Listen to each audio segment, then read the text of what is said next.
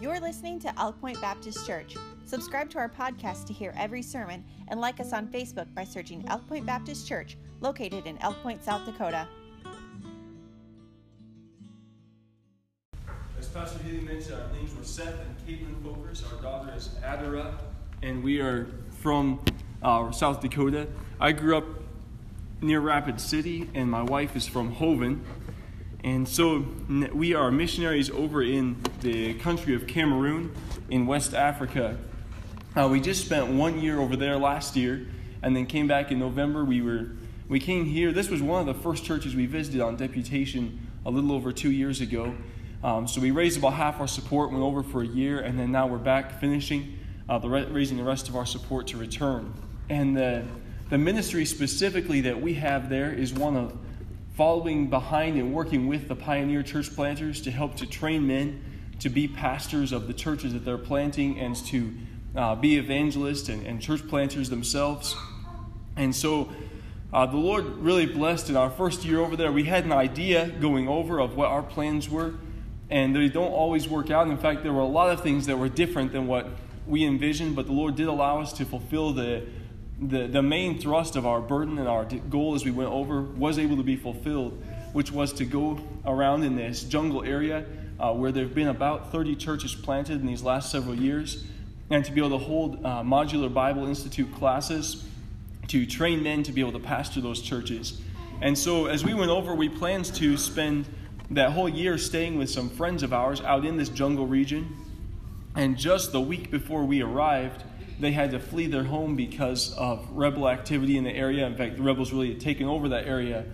And so that really threw everything up in the air. But thankfully, there were some other missionaries that opened up their home to us, so we were able to stay with them for about the first 5 months in the country.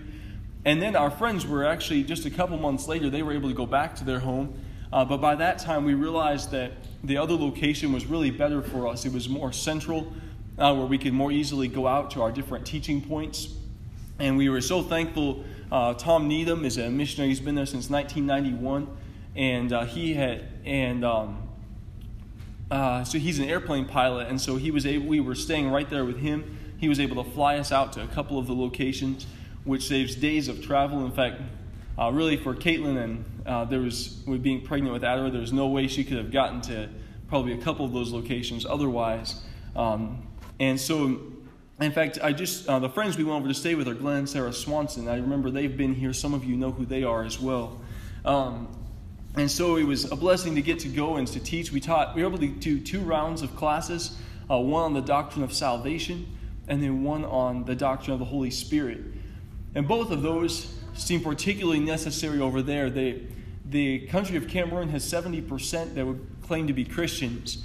And in the area where we are at, most of those we're around claim to be Christians. We lived in a Muslim community, so there are quite a few Muslims, but the majority would claim to be Christian. But of those who claim to be Christian, that would be a lot of Catholics. There's a lot of Presbyterian churches that some Presbyterians still are saved here in the U.S., but over there, I have yet to meet one that's saved. Their churches are really just social clubs, and they teach a works salvation. And then a lot of charismatic churches. And then there's a lot of mingling with the old tribal beliefs with the Christianity. And so very few understand how to put their trust in Christ alone for salvation. That's what's needed, that it's not based upon their works or trying to contribute something to what Christ has done. And that's the way one man put that to me. He said, "Oh, I thought I was supposed to contribute something." And that's the way so many people look at it, is what Christ did was good, it was necessary, it helps me get my salvation, but I need to contribute something also. And so that's the way I would say most of them have that mindset. And so teaching on the doctrine and then eternal security also is something that's very little understood over there. And so it was important to teach on the doctrine of salvation.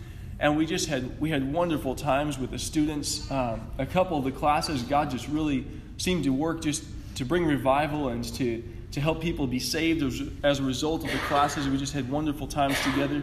And then the Holy Spirit, with all the charismaticism, is rampant over there. So teaching on the Holy Spirit was very important, as well as just teaching on His power in our lives, which every believer needs to know. And so then about halfway through our year there, the fighting between the separatists who want to separate the two English-speaking provinces from the rest of the country, which is French-speaking. About halfway through our year there, that fighting intensified to the point where you couldn't go anywhere in the English-speaking provinces where there wasn't fighting going on. And travel became more and more difficult. We had some interesting experiences ourselves as we were traveling on the roads. And so about halfway through, we really got to the place where travel was so difficult. Each time I tried to go out to a different location to teach, that ended up being shut down they weren't able to hold the class. But even in that time, God really opened up doors of ministry with just different young men that we were able to teach, to mentor. That it's a blessing as we continue to hear from the believers there, just to hear how those young men are going on for the Lord. There are several of them that are, and you'll see in our video a little bit later on that a little bit more about that. And so right now our plan is to go back to Cameroon this fall. We're hoping to go back in September and just about to buy the plane tickets for that. And we're planning to work on French so that we can minister on the French side of the country as well as the English. So spend about 6 months just focusing on French, see how far we can get during that time. And then we'll see what doors the Lord opens up after that for where we'll settle within the country. But again, our burden is particularly the nationals themselves. Really, there are enough of them that have a burden for church planting, a burden for souls.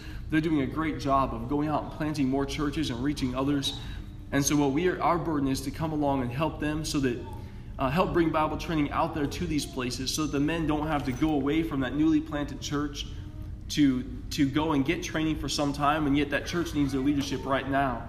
And so to go bring that training out to them so they can continue to lead that church, we'll go teach them, then they can teach those things to their people, and then we come back around and teach them some more. And so that's the burden that we have. So we'll share a little bit more about that with our video later on, but it's a blessing to be here with you all.